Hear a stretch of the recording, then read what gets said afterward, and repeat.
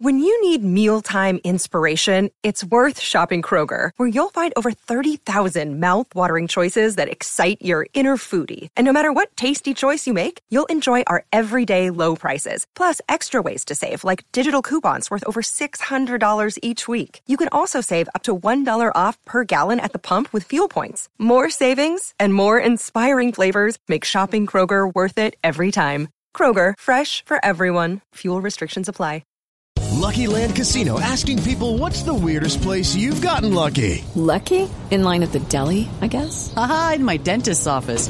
More than once, actually. Do I have to say? Yes, you do. In the car before my kids' PTA meeting. Really? Yes. Excuse me, what's the weirdest place you've gotten lucky? I never win and tell. Well, there you have it. You can get lucky anywhere, playing at LuckyLandSlots.com. Play for free right now. Are you feeling lucky? No purchase necessary. Void where prohibited by law. 18 plus. Terms and conditions apply. See website for details.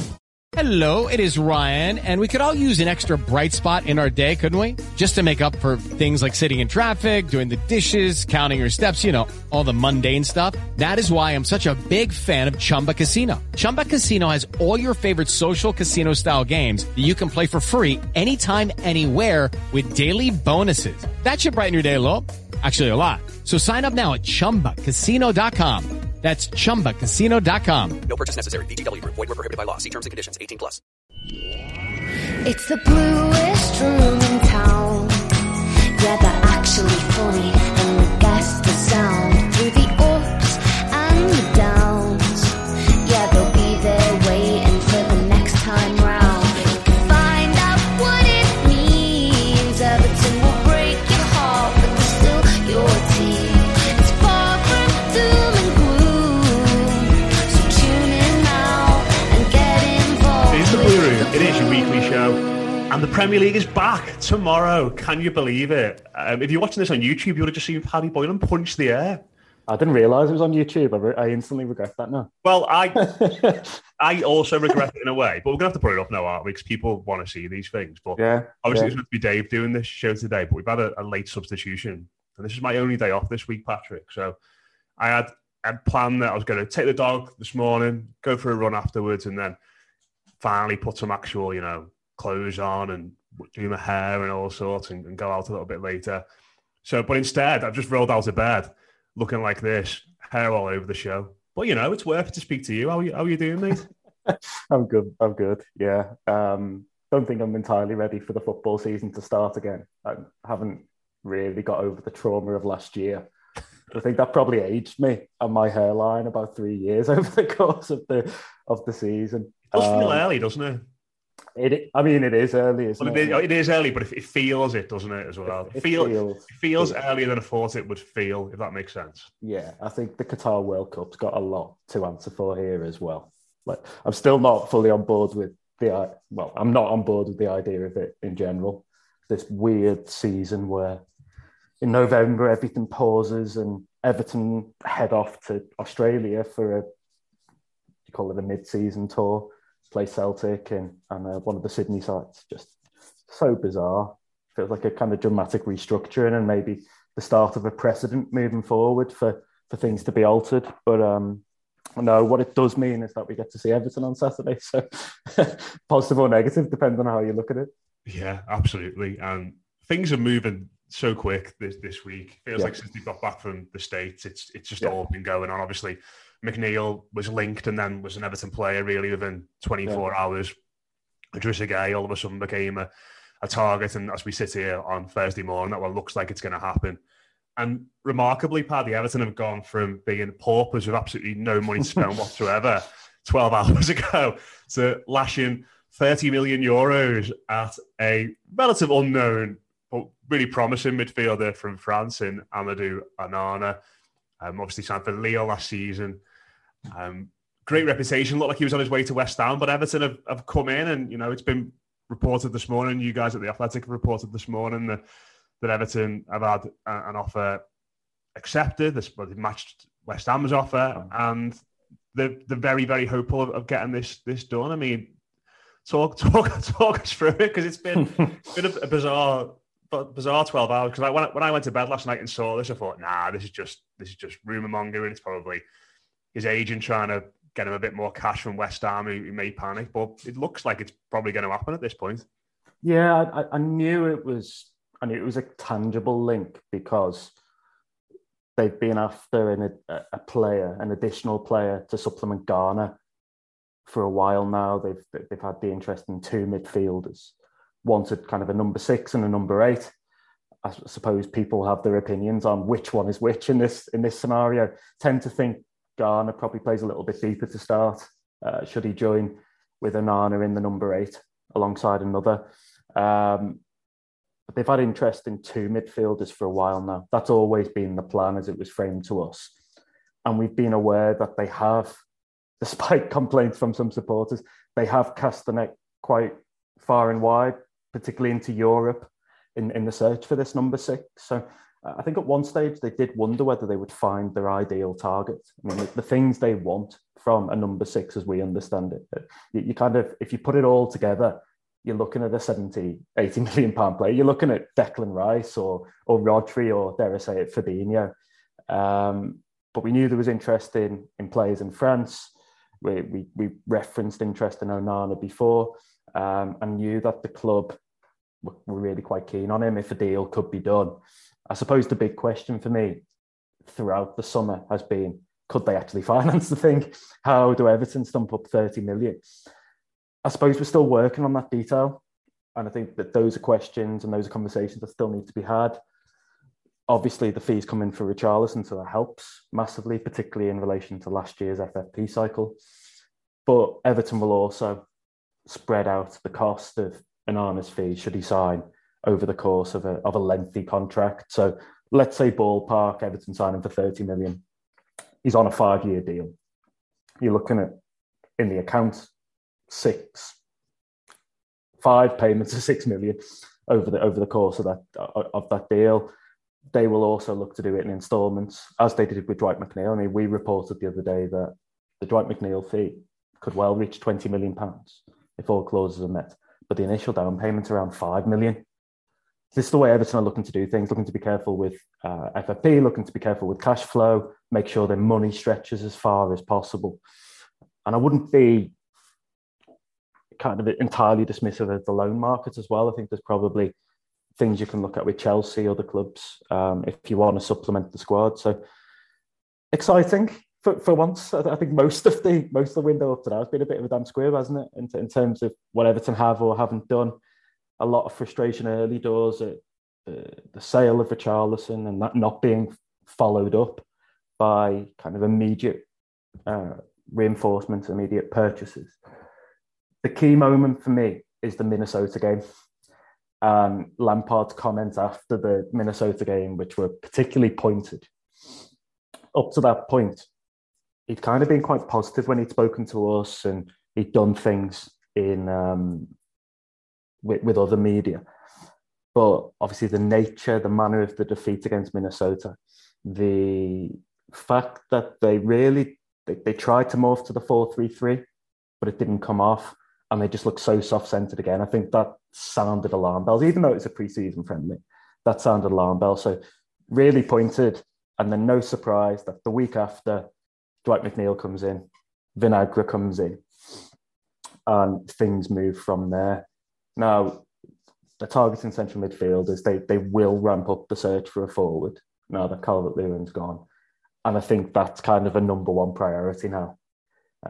If it wasn't before, Calvert-Lewin's injury. I mean, I was looking at the options, and the beauty of Richarlison was that he was simultaneously the first choice just from the left and also back up to Calvert-Lewin. So if you had him this weekend, you'd play Richarlison through the middle, and then you'd have McNeil one side with maybe Gordon or Gray the other. That's not feasible, and it immediately means that in normal circumstances you're leaning on a Salomon Rondon, or you're leaning on somebody else, maybe even a Dele Alli this weekend, given that Rondon's suspended. So they really like there, as we all know, and that's something they're going to need to work on. And I think it has to be a priority once the midfield signings are out of the way. But yeah, how are you feeling about it all? Yeah, no, I do like this signing, and I've seen very little. Don't watch as much European footy as we used to. I'm used to our European football show on Radio City Talk every week. But it's one of them where I think this one in particular, and I've sort of been thinking this over the last few weeks, but this one in particular points towards a change of approach for me in regards to the way in which they're doing things. Because you can look at all the other ones apart from Annan, and you can say Tarkowski, obvious, straightforward, not necessarily straightforward, but, you know, it's a signing that makes a lot of sense. It's right there in front here. He's been in the Premier League for a long time. Same with McNeil.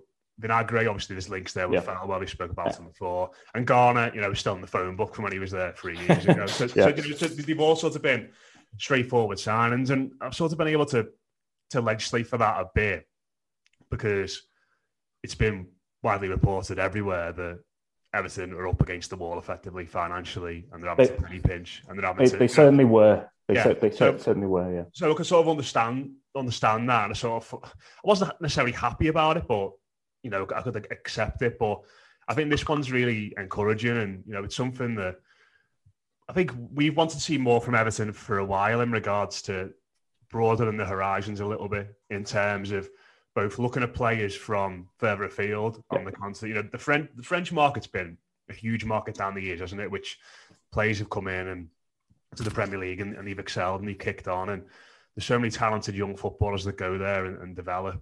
So I'm happy to see that the club doing that. And the other thing as well is that it seems as though Everton are looking a bit more, you know, they're more willing to embrace the data and the analytical side of it, because everything that, you know, you look at this lad, he's only started 11 games last year in League, and there's not really a huge sample size. I think Mick Greeno said on Twitter before, he's only played 3,000 senior minutes. So there's not really a great sample size there. But they've obviously looked at his profile. They've looked at the way he plays, looked at the attributes he's got. I'm sure they would have looked at his personality as well and whether he's going to fit in that sense. That's something that's very important. Yeah. And they've actually done a creative signing. They might be about to do a creative signing. It seems like it's going to be not something that we all could have predicted. And listen, I'm sure there'll be people out there who are listening to this going, God, he only started 11 games in France's top flight. He's only played 3,000 minutes and we're paying 30 million euros for him potentially. That feels like a bit of a gamble. But I don't know about you, mate, but I've always been of the opinion that if we're going to maybe overspend a little bit on a player, I'd rather it be someone of that age. I mean, look at the Moise Kean situation now, for example. He flopped at Everton massively, and it looks like they're potentially going to get the money back, if not a bit more, from him when that deal eventually goes through in a year's time. And that's because he's young, because the opportunity was there to send him out on loan to another club, for him to go and prove himself to a certain degree. And clubs will look at him and go, well, it's not gone well for him there. Maybe in the future it will. And they're more willing to potentially give you 70, 80% of your investment back. And that's where I think it ticks a lot of boxes. I think we've got a lot of research to do and a lot of learning to do about what type of player this lad is and whether he can come in straight away. But I like the idea of the transfer, if you get what I mean. Yeah, I mean, I do as well. And I think there has to be, out of necessity, a focus on younger players, a focus on resale value. Everton got themselves into the situation they're in, or they were in, because they spent lavishly on players like Morgan Schneiderlin, Theo Walcott. So you're taking players that have flopped, let's say, at top teams towards the latter part of their careers, maybe in their peak or just moving out of the peak, but certainly starting to decline. But I've given them wages they would get effectively at those top 4, top 6 clubs, Champions League wages. Then a couple of years down the line, they've tried to flog them and it's been really difficult. We saw it with Cenk Tosun, Bernard and James having to go to the Middle East because nobody else would take him. So I think out of necessity that there has to be a change, and they know that. In general, I think moving forward, we've said that one of the key outcomes of the strategic review is that they do want young and hungry players, but for a variety of reasons this summer, they've had their hands tied. One of them is purely a financial thing, particularly in that period, late June, before the Richarlison sale. The other, I think, as well, is that they're in quite a delicate position here, insofar as they only narrowly avoided relegation last year. So you're not going to take a punt and flood your team, I don't think, with 20 or 21-year-olds. You do kind of need to reinforce and add a bit of stability and solidity. I asked Lampard towards the end of the season, what he wanted from new recruits. And it was quite interesting that the first word he used was he wanted them to be more robust. So there was a focus on them playing more games, being available for longer. It's all well and good having a Yerry Mina, who I think is a fantastic player for Everton when he's on the pitch, really makes a difference. But if he's only available for a third of the games and he's costing Barcelona wages, then it becomes a difficult equation for them. So I think when they've looked at players, they've wanted guys that have a proven track record of playing games, have a proven track record of adding stability and solidity to a side, like Tarkowski. So the idea is somebody like Tarkowski comes in, and no, he's not young and hungry. He might be hungry, by the way. He's certainly not young. And he comes in and they take a little bit of a hit on him financially, but he's kind of the pillar of the defence moving forward. And I think you can legislate for a few of those guys. I think you can have an experienced centre-back who's going to immediately shore up things, an experienced number 6 who's immediately going to come in and slot into the side and improve it. When you've just been in a relegation battle, you do kind of need that as well. And I think there's been an acceptance of that. So there's that binary at the moment. I think moving forward, as we hopefully start to move up the table, I still think you'll see more signings like Onana, for example, than you will do a Tarkowski or an Idrissa Gueye. But no, it's exciting. It's exciting. I mean, I've written for a while, actually, that they have the most scouts in Europe in France. When they got rid of their kind of heads of recruitment, if you want to call them that, in Italy and Portugal, and got in somebody to effectively cover a number of those leagues, they kept 2 or 3 senior guys in France. So they've always looked at that market. I would have liked them to have tapped into it more in recent seasons when they had money. I think that would have been the way to go. It's been the way to go for a while now. But hopefully this is the start of Everton beginning to recruit in a more intelligent way, in a more considered way. Probably out of necessity, they've almost needed to go back to that. They've needed to look at things and go, well, we need to do our due diligence properly. Everything has to be cost effective. So I don't necessarily think it's the worst thing in the world for Farhad Bashiri not to have much money at this point. It almost rules out that let's go and sign James Rodriguez on 200 plus grand a week. They kind of forced down this path, and I'm quite happy with it. Yeah, totally agree. And I think what else I like about it as well is that, you know, you mentioned Tarkowski and Garner there. You know, they, in a way, take the pressure off all those other young lads, don't they, as well? You know, you look at all the 3 young players that have sort of come through the door in Vinagre, in McNeil, and potentially in Onana as well. You could see a situation there where Everton are into the midst of the season and, you know, things are going okay. You don't necessarily have to play all of them in your best starting 11. Everton are not going to be dependent entirely on any of those young players, are they? You know, maybe McNeil to a degree, but you look at those 2 positions either side of a centre forward, or, well, maybe a false 9 as it's going to be, or let's just say those 3 forward positions. Now, Everton have got options there. You know, there'll be people with question marks and doubts over the players that play there, but they've got Dele Alli, they've got Gordon, they've got Gray, they've got Iwobi, McNeil. You've got Townsend coming back in January potentially as well. You know, it remains to be seen what he offers still. But and he will potentially have Calvert-Lewin when he's back fit in a month or so's time, and then if they go and sign another striker as well. So there are options there, and I think you're not going to look at Onana and say, "Now you're coming in, lad, and you're going to play every game in the Premier League for a team that's struggling, and things might get a bit hairy and a bit ropey at times, and there's going to be a lot of pressure on you." You know, you can bring him in here and there and drop him into games that you think might suit him. You can bring him off the bench, because as much as the midfield is an issue, if Everton are going to play this 5-4-1 or 3-4-3, whatever you want to call it, you look at the 2 holding midfielders in that system, and you could probably go Garner and Decore, or Garner and Alan, or Iwobi's played in there. You know, there's not. I quite like that. As much as he seems like a talented player, I imagine will come in and do well and be very exciting. There's not going to be that instant pressure on him to come in straight away, because signing players like Garner and signing players like Tarkowski just give you that little bit of extra stability. Yeah, absolutely. That's why you bring those leadership qualities in. And obviously Lampard's spoken a lot already about what James Tarkowski will bring in the dressing room and on the pitch. It's not just technical ability, it's not just defensive nous. It's that ability to guide his teammates through the game and also kind of grab them by the coattails at times and just pull them with him. Have you seen much of Onana, Paddy, just out of interest? I mean, do you see him loads, as traditional number 6 or box to box? Because, doing the classic YouTube scout review this morning, he seems like a lad who's got, it's not just highlights of him tackling or shooting or dribbling. It seems like there's a bit of an all-round package there from what I can gather from those small samples. Yeah, I mean, there is. I've not seen loads of him, but I've probably looked at him over the last month or so.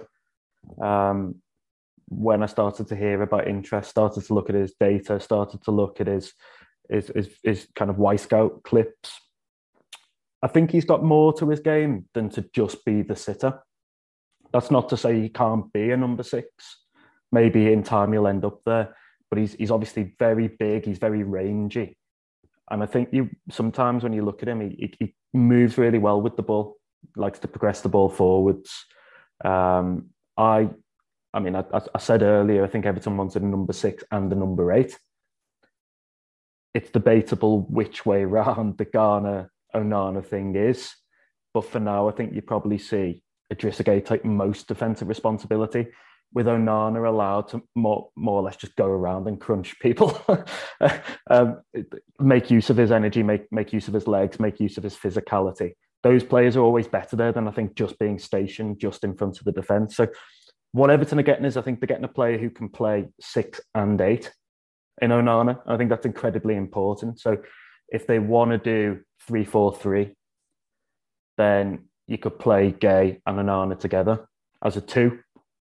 If they go 4-3-3, then you've got Gueye or Onana who can play at the base. You've got Onana who can play as one of your 2 number 8s. It gives them options, and that's what they've wanted. They've wanted extra flexibility. One of the things Lampard keeps coming back to is how this season the rules have changed with substitutes. You're allowed 5 now instead of 3. And what that means is the squads and the teams that are going to succeed are the ones that have options on the bench. They want depth, they want game changes, all that kind of stuff. So Everton are going to need to move with that. Everton are going to need to move with the times. And I think in forward positions, it's why McNeil helps, because it may mean ultimately you end up with a Gordon or a Gray on the bench at times. It may mean that Townsend's on the bench when he's back fit. And like Anthony Gordon coming off the bench, or even Damari Gray against tired legs, it's quite an exciting prospect. So it's all part of, I think, the movement. It's where every Premier League club needs to go this season with the rule changes. Everton are no different. But they're getting a flexible player. They're getting a player who can play a number of different roles. Really good in the defensive side of the game, winning the ball back, ball recoveries, tackles, interceptions, all that kind of stuff. But does have something going forward. From what I've seen, I mean, he's only 20 years of age, so I think he is still a little bit raw. He's still learning and refining his game. He's 4 years younger than Nathan Broadhead, who we still refer to, even myself, as a youngster at times. He's only a year older than Lewis Dobbin, if that. So we have to kind of put him in the same sort of bracket, even though he's had senior football. I have to realise that there's still going to be progress in his game, still room to grow. But there's an awful lot to work with, I think, both on a physical and a technical side. And I think that's one of the things that appeals. Everton knew they needed more physicality, particularly in the centre of the park. Yeah, there's 2 other things, just to finish off on this, 2 other things that give me hope about this deal as well. Lille, they're good at recruitment, typically. Yeah. They sign really good players, so the fact that they've got an identified and bodes well. And of course, Paddy, David Moyes. David Moyes has chased this lad all summer, and he's typically got a good eye for a player, certainly a holding midfield. I think there's been quite a few comparisons to Marouane Fellaini, actually, I've seen online when I've been looking. So those 2 things bode well, at least. In regards to this. So, hello, it is Ryan, and I was on a flight the other day playing one of my favorite social spin slot games on ChumbaCasino.com. I looked over the person sitting next to me, and you know what they were doing? They were also playing Chumba Casino. Coincidence? I think not. Everybody's loving having fun with it. Chumba Casino is home to hundreds of casino-style games that you can play for free anytime, anywhere, even at 30,000 feet. So sign up now at ChumbaCasino.com to claim your free welcome bonus. That's ChumbaCasino.com and live the Chumba life. No purchase necessary. VGW. Void where prohibited by law. See terms and conditions. 18+. Let's talk about some actual football, because as much as we're getting carried away, mate, and excited about this dynamic new midfield, they're going into the first game of the season on Saturday with no strikers whatsoever. But I'm still looking forward to it. I'm still looking forward to being back at Goodison. Obviously, it's going to be the coach welcome. It's going to be. I love the first day of the season and just seeing the new kits. I love watching Match of the Day of a night and seeing there's always that play. You go, oh God, I didn't realise he'd signed for them or he was there. Or there's always a shock result, isn't it? Like someone. This is like I've seen that football conspiracy theories Twitter account doing the rounds. I maintain that a newly promoted club always goes somewhere away from home on the opening day and leathers someone. Yeah, that seems to happen every season. Yeah, I mean, I was thinking about this. I was like, could Forest do that to somebody? But then they're away at Newcastle, and I think Newcastle will probably start with a bit of wind in their sails. I reckon Forest go there and win 4-1 or something mad like that. That's what usually happens. Yeah, always. And there's always like an Amir Zaki or what was the other Egyptian striker called? Well, Michu. Yeah, just somebody that just goes on a mad run at the start of the season, and everybody like jumps to get them in the fancy football team, or Emmanuel Dennis or whoever it may be. So that's always really intriguing. It's just nice to be back. It'll be lovely to be back at Goodison. I was away for the Dynamo Kiev game. Did some of the stuff in the US as most listeners will probably know. But I haven't been back to Goodison since the Palace game. So it'll be interesting. It'll be nice. A little bit of trepidation ahead of the new season. Still don't think Everton, even if they get a few more signings over the line in midfield, I doubt that'll be done. Both will be done by Saturday and in time to be registered. Still feels like you say, like they're a bit undercooked, particularly up front, lacking in options, and might have to be a half-baked solution for a week or so until reinforcements hopefully come in. So there's a little bit of trepidation there. Just in a general sense of, am I ready mentally, physically, emotionally for the new season? Probably not. But I mean, I'm not the most important person here. The most important thing is that Everton are. So it will be good to be back. It'll be good to be back. I'll look forward to being back in the press box. And Everton have now got an agreement with home baked pies, haven't they? Did you see that on there? Oh yeah, I did see that. Yeah. So I just hope that extends to the media area and that comes into our my one hope for Saturday, apart from the result. Isn't it Laura Gates who sits very close to the press box? Just get her to hand it over. Yeah. She does, but she also she tries to get me to sneak stuff out at the half-time media lounge, food and hot chocolates and all this kind of stuff. It's just, come on, I think she's away, so she won't be there to do you smuggling for you. I just look terrible, like walking out with like 3 hot chocolates. Either look like a complete fatty, or somebody that's smuggling stuff out for doing Everton out of some money. No, I think everyone loves getting back to Goodison, don't they? I mean, like particularly after the Palace game, it'll conjure some amazing memories and really disappointing season. Really, really disappointing season. Hopefully, we're not in that situation again anytime soon. But because of the sheer peril, the emotions that followed that, I mean, that's better than. I think the celebrations there were better than if Everton had won a trophy, or just as good. And that's the funny thing. I mean, we spoke to Paul Clement during pre-season. We spoke to Frank Lampard during pre-season. What did that game mean to you in the context of your career? And in Paul Clement's case, that's been at Real Madrid, that's been at PSG, that's winning all the major trophies. Frank Lampard's case the same. And they both, and I did believe them, legitimately said, it is right up there. I think Paul Clement said it may well be the number one moment because of the celebrations, the sheer relief and how that manifests itself after the game. I don't think I'll ever forget those nights. I'll never ever forget Leicester away. And I was in the media area, so parallel almost to the away fans. Never ever forget that. Never ever forget the celebrations after Crystal Palace, and even some of the other things like the Chelsea game and everything else. Being able to go back into the stadium and immediately rekindle those memories, I think will be lovely. I just hope that then the 90 minutes afterwards they'll kind of leave a sour taste. Yeah, it's mad, isn't it? Because I was asked to write a piece this week about the relationship between the fans and the players. And it's quite sort of difficult, really, because, like you said, what happened last season, I think all the players have said it, and the manager and the coach staff have said it, that it obviously brought everyone together, and it felt like that relationship was bolstered. Yeah. But in the same sense, it still feels brittle as well, in a way. If you get what I mean, because at a different level. But not.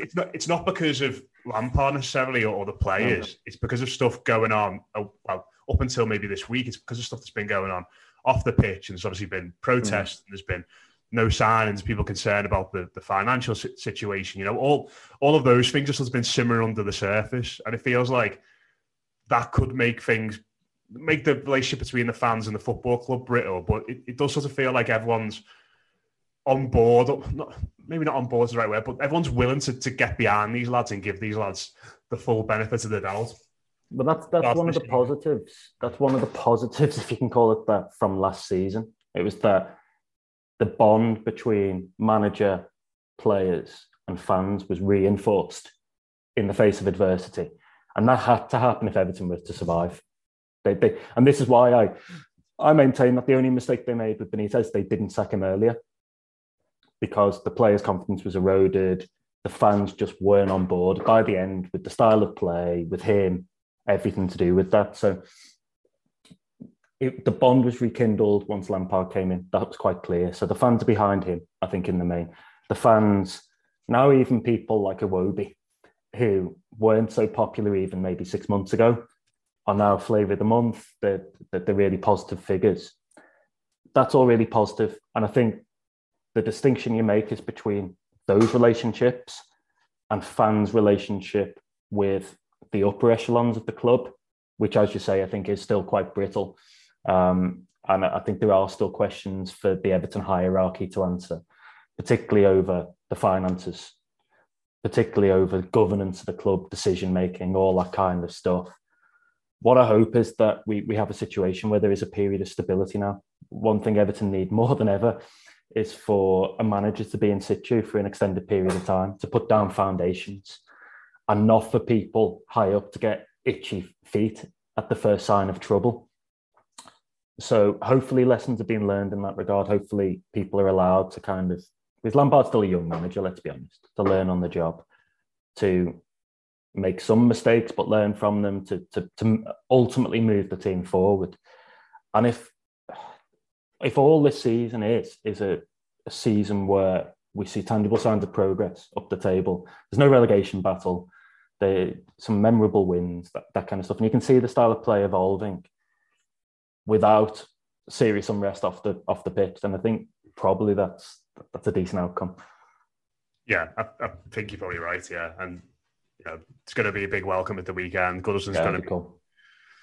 Blue all over the show. Just a couple of questions maybe before we wrap up. Who's our Steve Watson on Saturday? Who's going to be the emergency striker who scores a hat-trick and puts Chelsea to the sword? You put me on the spot there. Do you want me to give you first? Mine. I wouldn't play Dele Alli there, is my main takeaway. Well, who would you play there then? I'd play Iwobi there. Because I think Dele's going to have a good season. And I think he's going to improve a lot this year. And I wouldn't be averse to playing him there, maybe against Villa or against Forest or Leeds or any of the games we've got coming up, in the next few weeks. But I just look at this and I see the system Chelsea play with the back three. What are we looking at for them? It's probably going to be Silva, Koulibaly, Chalobah, potentially. They've lost a few defenders, haven't they? Aspilicueta might play there. Look at the physicality of those two in particular, Koulibaly and Thiago Silva. And we're not going to have much of the ball. A lot of it's going to be knock long. I can't imagine we're going to play through the press very much, really. I just feel like we need someone who's mobile up there. And I can sort of see Dele, if he's up in that position, being isolated. He's not really going to contest for much, I don't think. Well, they have to play the ball into him as opposed to playing the aerial ball, don't they? I don't think they're necessarily good enough to do that yet, Everton.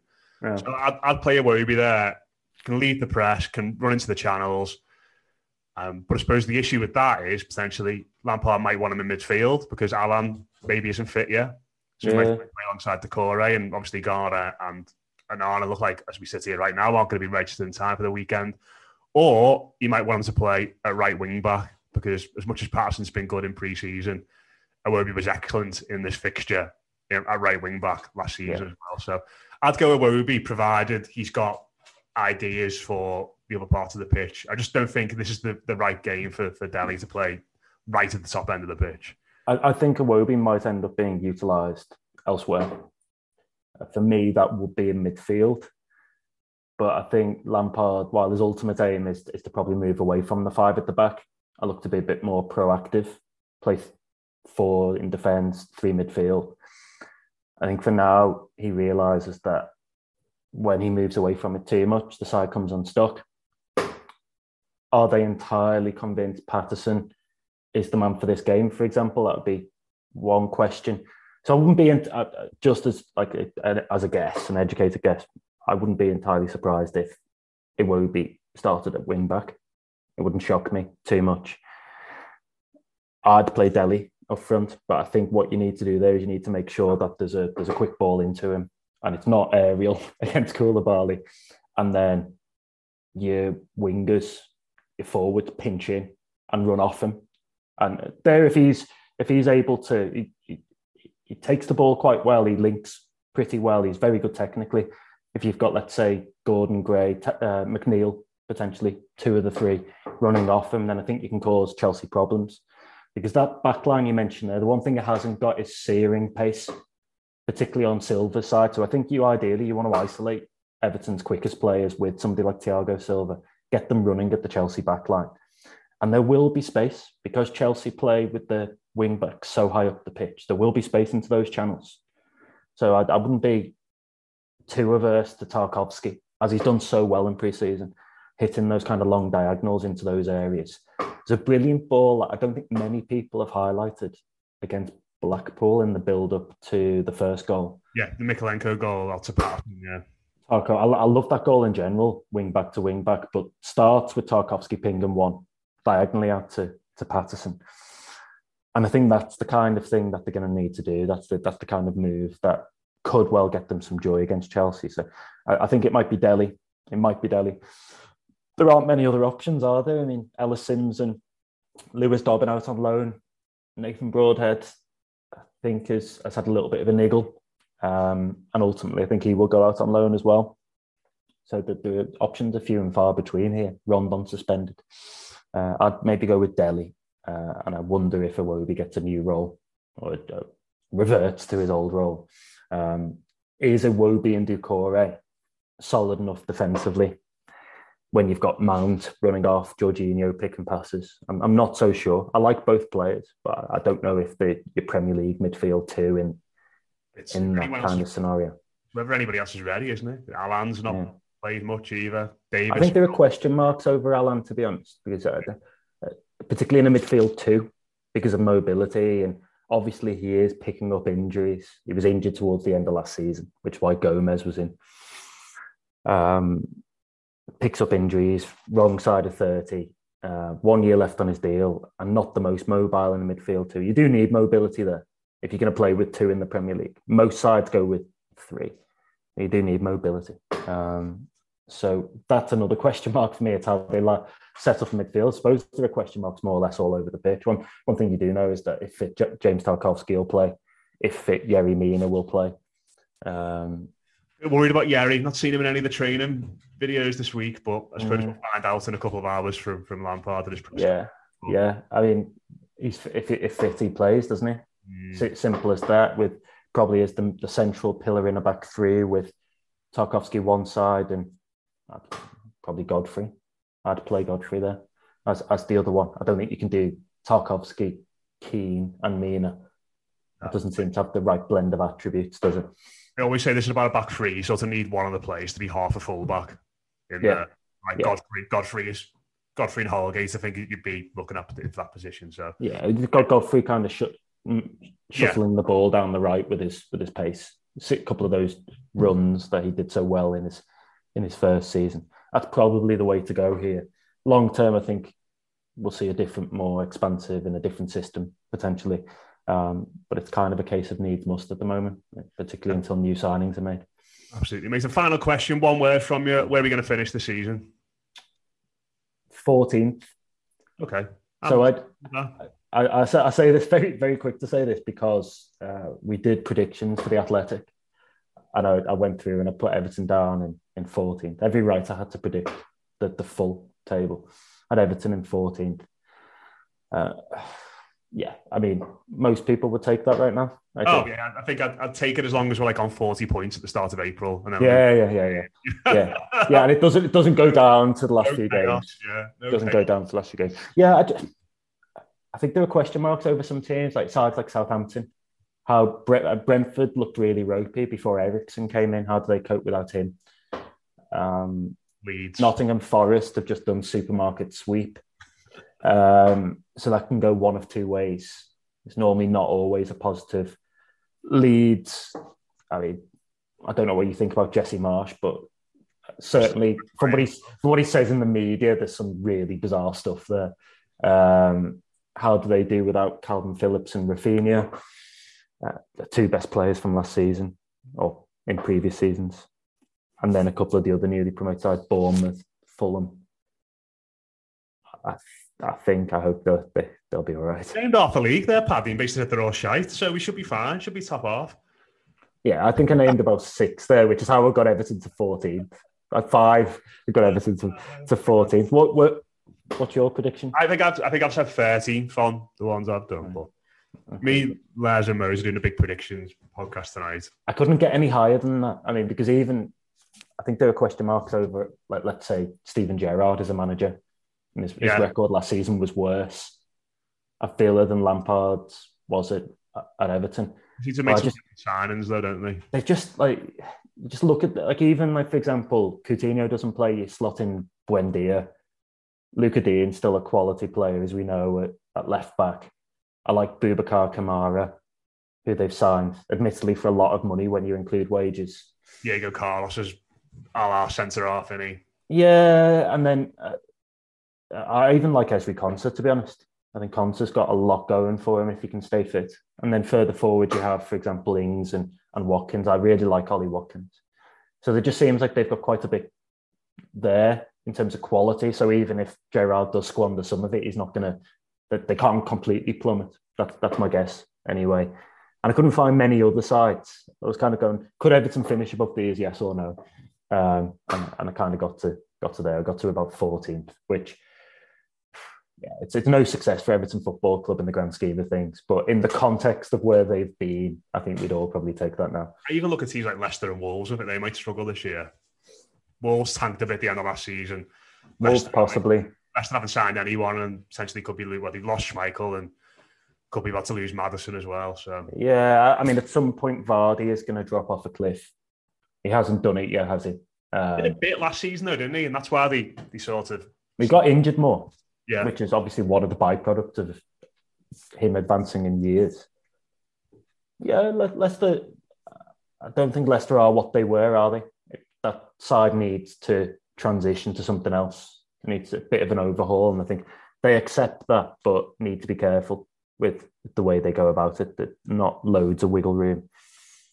I quite like Palace. I quite like Palace's recruitment, but I think that where they may come unstuck is in the fact that they don't have a lot of experience and a lot of big game experience. There's loads of lads there, I think, on their day they're really good, but they might just have a stinker, as they did in the second half at Goodison, for example. Love Michael Olise on the right wing. Think he's going to be an absolutely top player, and still regret Everton not going in for him when he was available for 8 million from Reading.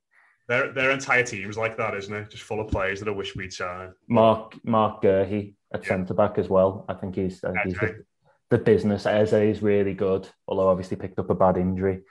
Gallagher last season, but yeah, the list goes on. Gallagher. So they've done things well. I think maybe they might just lack a little bit of something when push comes to shove. But yeah, I've kind of convinced myself that there's enough bad teams in the league for Everton to stay in relative safety. Let's see how it goes. I agree. Oh yeah, I look at the 3 teams that have come up as well, and just not sure about any of them really. So yeah, we've always got for the entire league there, mate. So you know, yeah. Full season. Like a therapy session this before the start of the season. There'll be many places doing an in-depth preview of the bottom half, but you know, I think we've got it covered there. No, I mean, I spent the latter part of last season watching every Burnley game. So if there's one thing I'd like to get back to, not doing that kind of thing. How are Leeds getting on? How are Burnley getting on? Actually having to watch Burnley games of football, even without Sean Dyche. Although apparently they play lovely stuff on the Vincent Company now, but they probably don't worry about that anymore. They probably will do, but they're a problem for next season when they get promoted again, hopefully. 100%. Well, cheers for that, mate. Enjoyed it. Anyway. Good. Everyone for listening. Cheers for watching. Hope you enjoyed Paddy's visceral fist pump at the start. Edit that out. Yeah. If you're watching us on YouTube, press the subscribe button at the bottom. If you're listening to us on our podcast platforms, try saying that fast. Do subscribe as well. Leave a comment if you've got something nice to say. And yeah, look out for that podcast with me, Mose, and Les. We're doing that in person tonight over a couple of pints. So as you see, my dog's just trying to get up there. She's had enough of me recording now. So yeah, look out for that. There's also an interview Rob did with Steve Cerruti from the Ringer podcast, who's a big Evertonian and Roma fan. They spoke about the Toffees, about Roma, and about the NBA as well, if that's your sort of thing. So that's out as well. What time does that conversation start? I think I'm not listening to myself yet.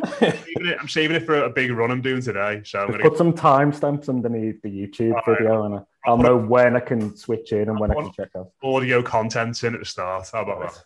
Cool. Right.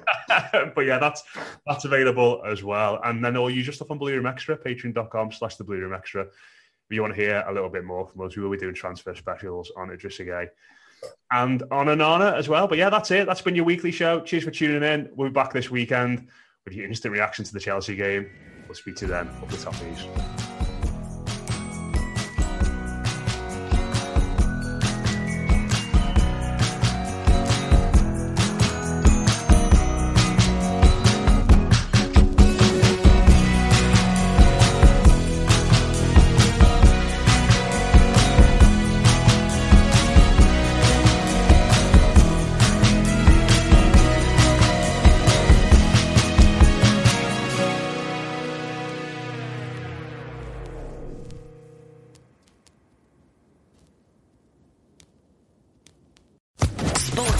Podcast Network.